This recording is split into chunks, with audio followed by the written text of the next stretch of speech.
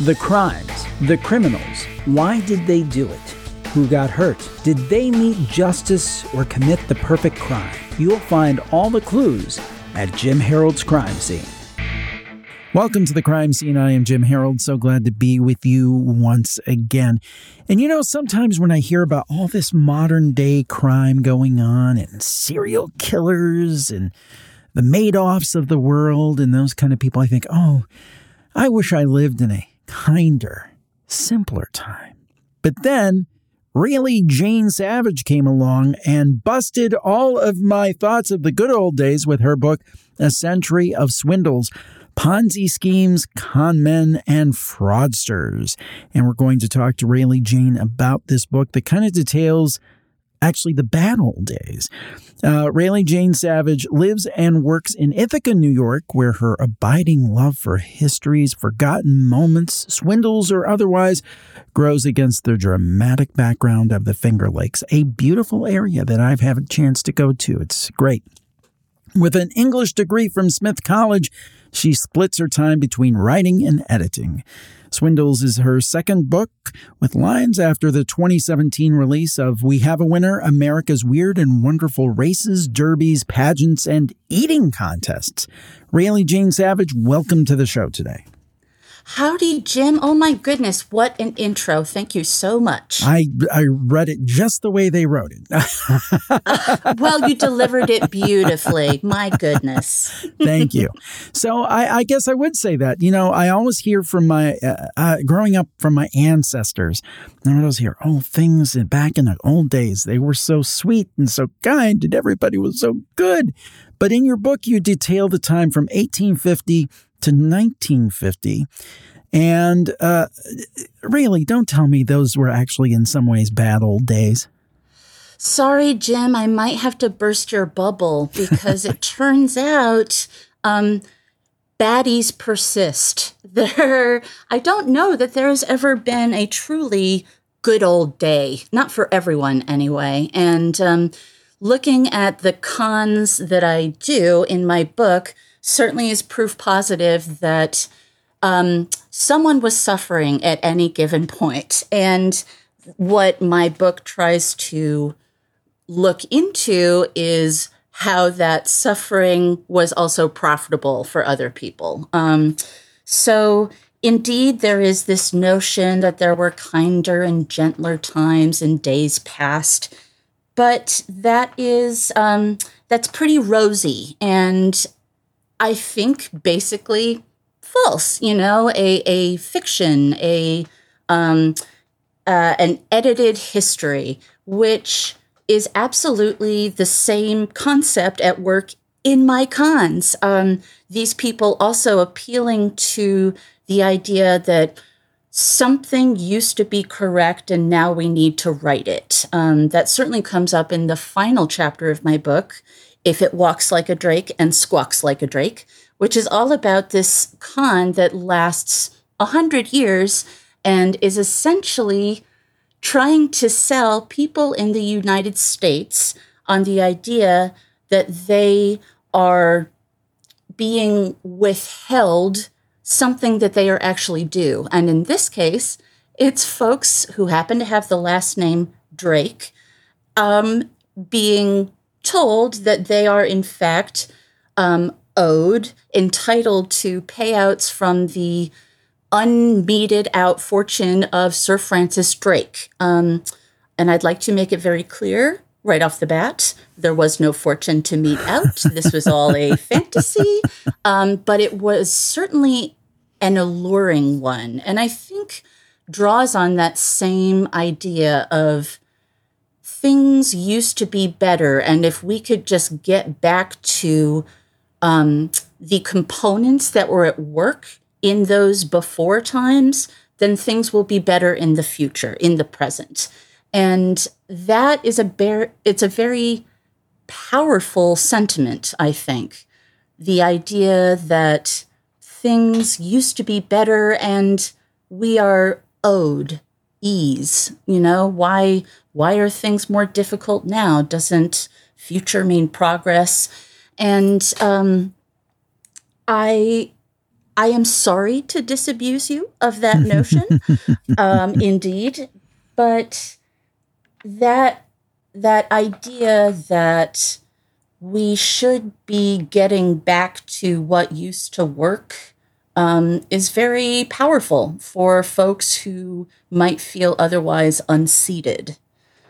And that was definitely at work in every single one of the cons that I cover. It's finding folks who are hungry for opportunity, whether earned or otherwise. And that, of course, applies to both the marks and the cons themselves.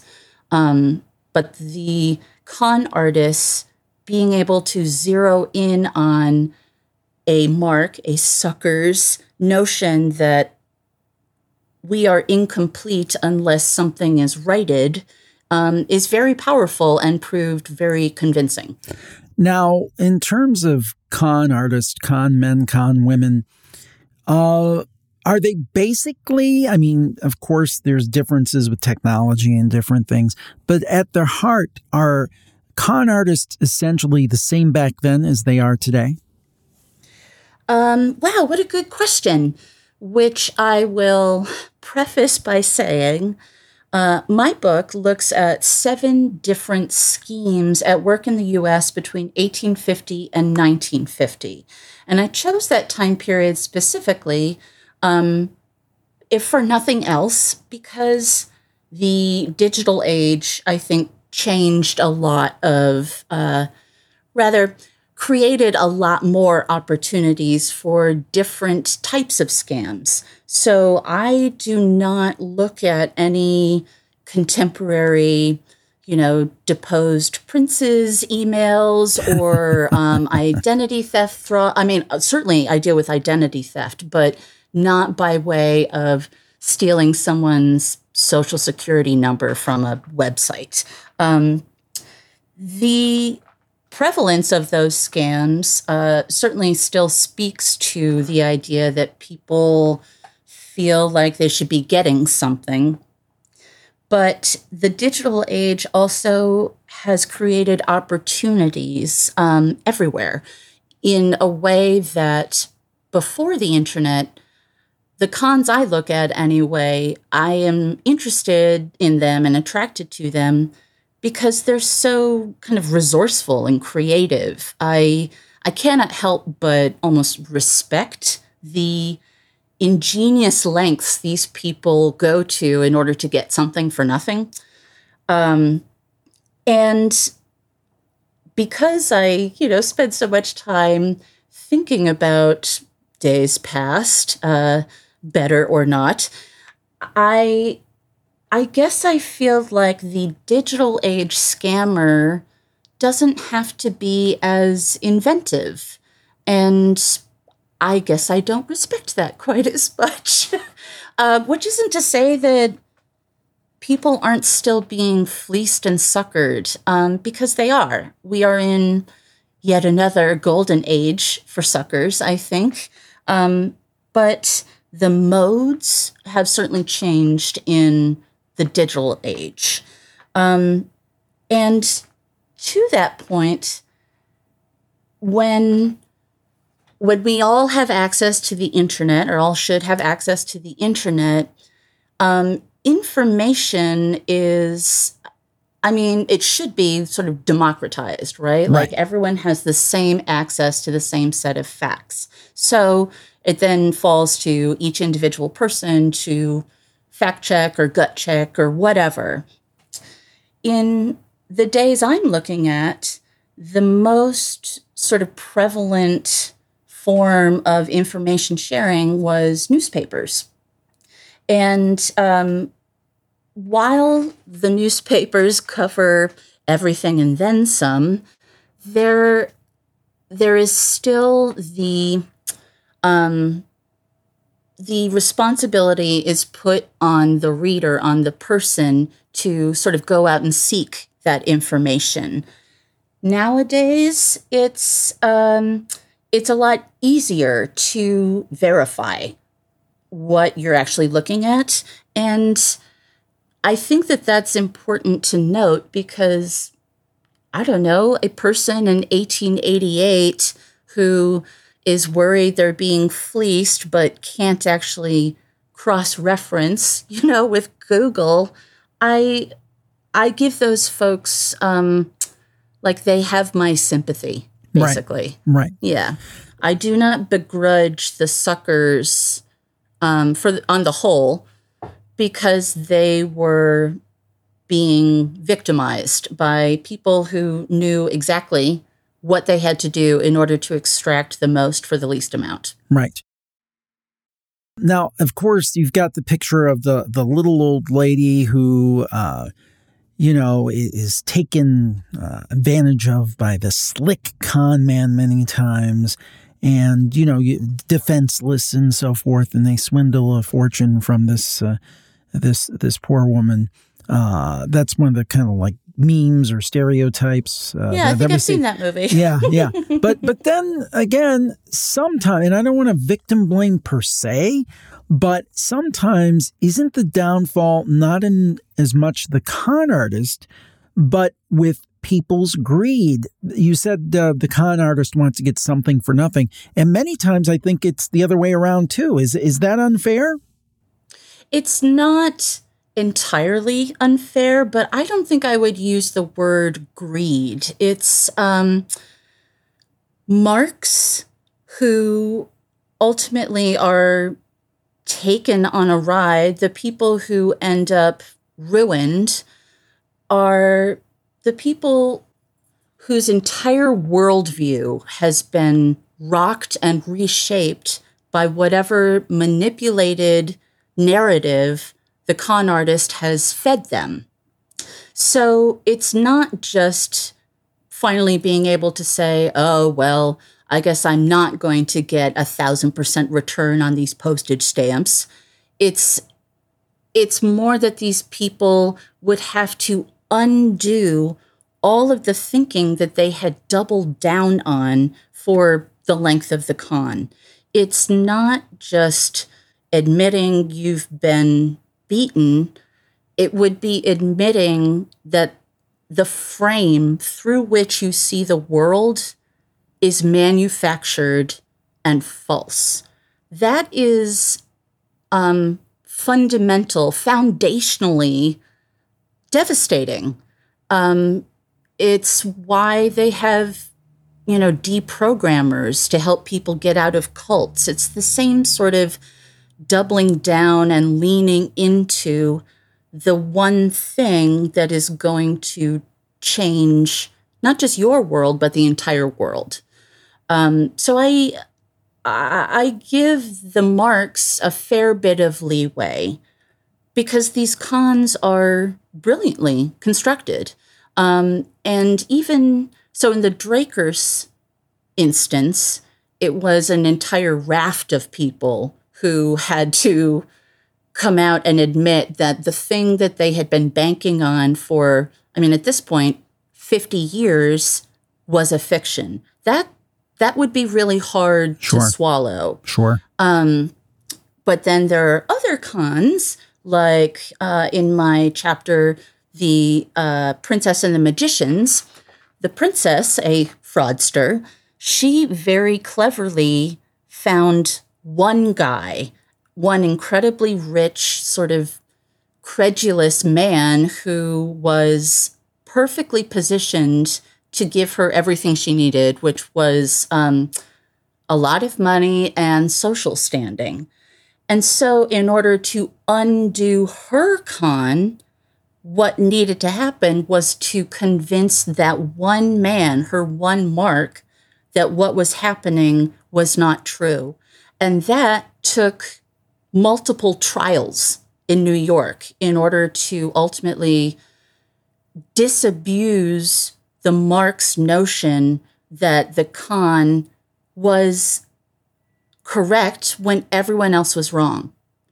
It's this, it is a nefarious psychology at work, less about greed, I think.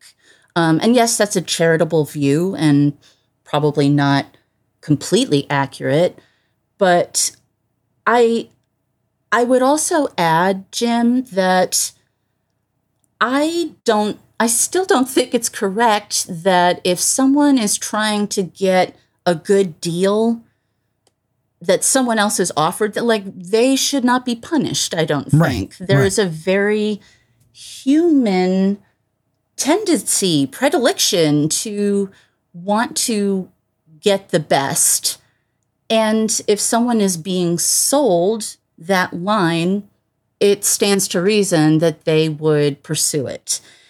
It's equally human, though, and super important to think if something seems too good to be true, it just is. Right. It just is. And that is, yeah, I think greed is giving it, I don't know, maybe too biblical a standing. It's just a sort of fundamental desire to be special. Makes sense. Makes sense. Yeah, and I think it's hard to begrudge someone that. No, and let me say, I'm not a fan of con artists and hackers. I hope that there's a special place in hell for people who are like that. That's kind of my feeling. I think it's the seventh circle. And I'm not really joking. I mean, I really just think it's, I feel like in my life and a lot of people I've seen, I've always tried to work hard. I've tried to earn everything that I've gotten. And if I have to cheat somebody to get it, I don't want it. And unfortunately, not everybody feels that way. And that's absolutely true. And I just don't understand it. I've never, because to me, for example, the hackers, my thought on that has always been, if they took that same ingenuity and work ethic and intelligence and used it towards something good, what could they do? And they probably could do very well financially. I just don't understand it. I don't understand. And that's why I use the words ingenuity and resourcefulness, because I agree with you that the people who are able to sort of architect these wild schemes, they're super duper smart, and it's abjectly fascinating to watch someone smart use their smarts for bad things. It's, why we keep watching Bond villains and whatnot. It's this idea that they're the evil genius, I guess. And $1 million. Exactly. My pinky is pointed. Yes. $1 million. Yeah. Wow. What a throwback now. I think that being smart and using your smarts for bad purposes becomes almost a self-fulfilling prophecy also. And by that, I mean, it's the thrill of the scam, right? It's the satisfaction of getting one over on someone else. And I think that is a really sort of attractive and appealing sensation, so the hackers keep upping their game. That they could be using their gifts for good, I completely agree. And there are a lot of moments when I think about the cons I cover and just wonder, wow, what would you have been like had you not gone this particular way? But that, of course, is a dangerous way of thinking. What is? I would also... Go ahead. I was just going to say that when thinking about my cons, the con artists themselves, I categorize them as being able to personify like these three central tenets. And what I came up with were mania, malice, and momentum. Mm-hmm. And each of them can exhibit one, two, or all three. But the mania, I thought, was a really important classification because these people, I mean, I'm not a psychologist, I don't want to diagnose, but these people were not well. And that is that's something that the brashness of their actions and the success of the cons themselves belie. What is at the heart here, though, are people who maybe have no compunction about doing bad things because they have less a sense of what that is. Right. That's also being sort of charitable, I think. Well, do you think that maybe in some cases, I'm not saying all, because I've never been one to say, oh, it's okay, somebody commits a crime because they have a bad background or they've been mistreated or abused or whatever. I personally don't believe in that. It's like... I've seen Les Mis. Yeah, exactly. But I guess that's a question. Do you find that many of these con artists, as best you could tell, and again, this is a long time ago, came from a hard scrabble life and they had been like on the other end of the stick, as it were, and they just kind of thought, hey, the world's been horrible to me. I'm going to do what I can to get what I can. So in my book, that describes, I would say, 6 out of the 7 artists, con artists.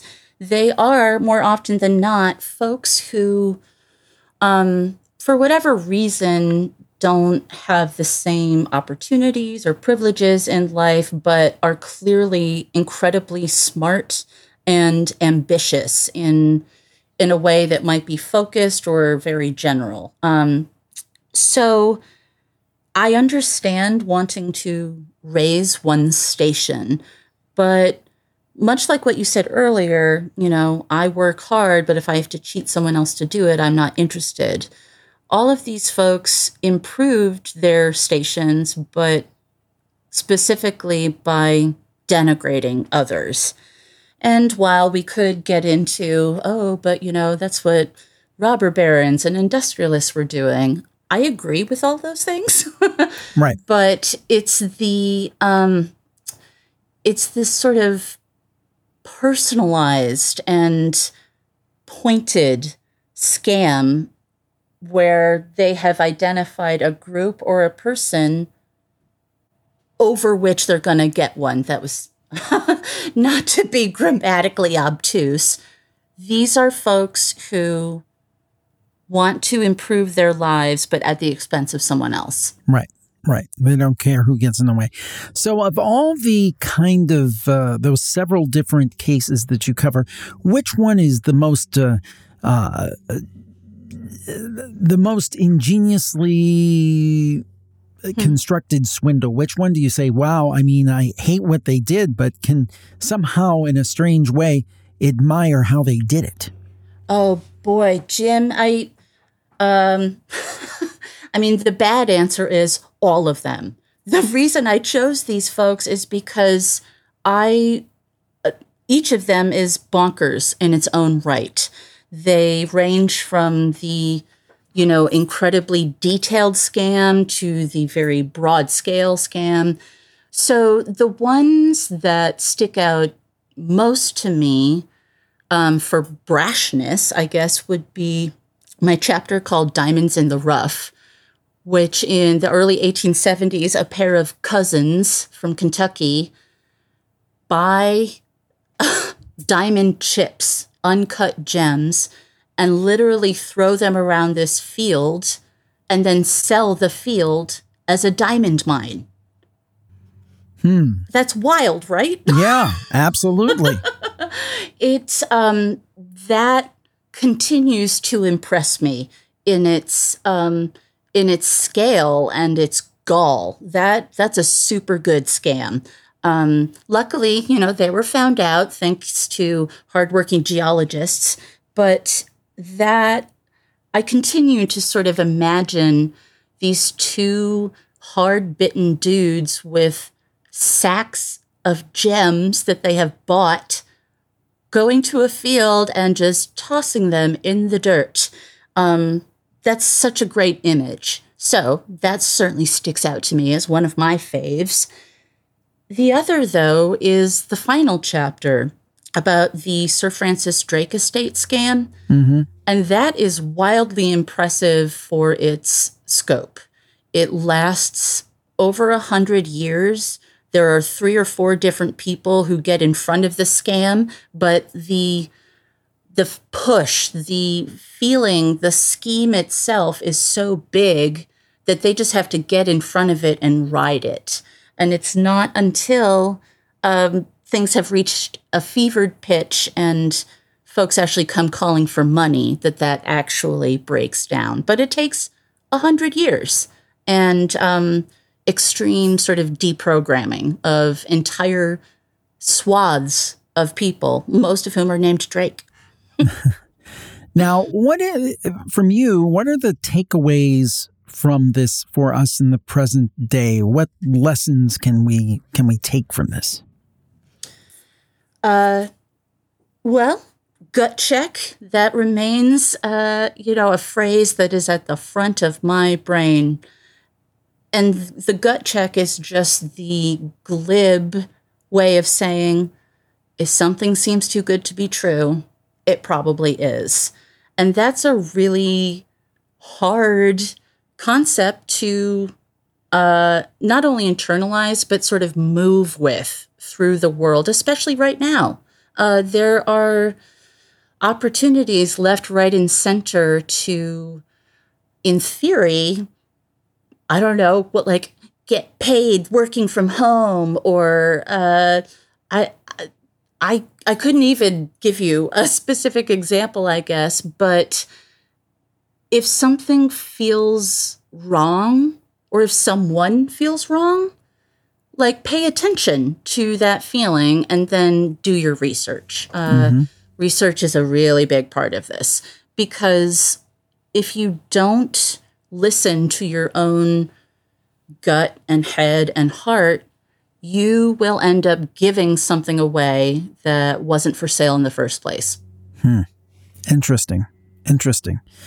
Yeah. Yeah, I think that the thing is that the other lesson I would take, as we discussed at the beginning, kind of bringing it full circle, is that the good old days weren't necessarily all that great. Yeah, I start to wonder where that phrase even came from, when it started, because the old days have never been universally good.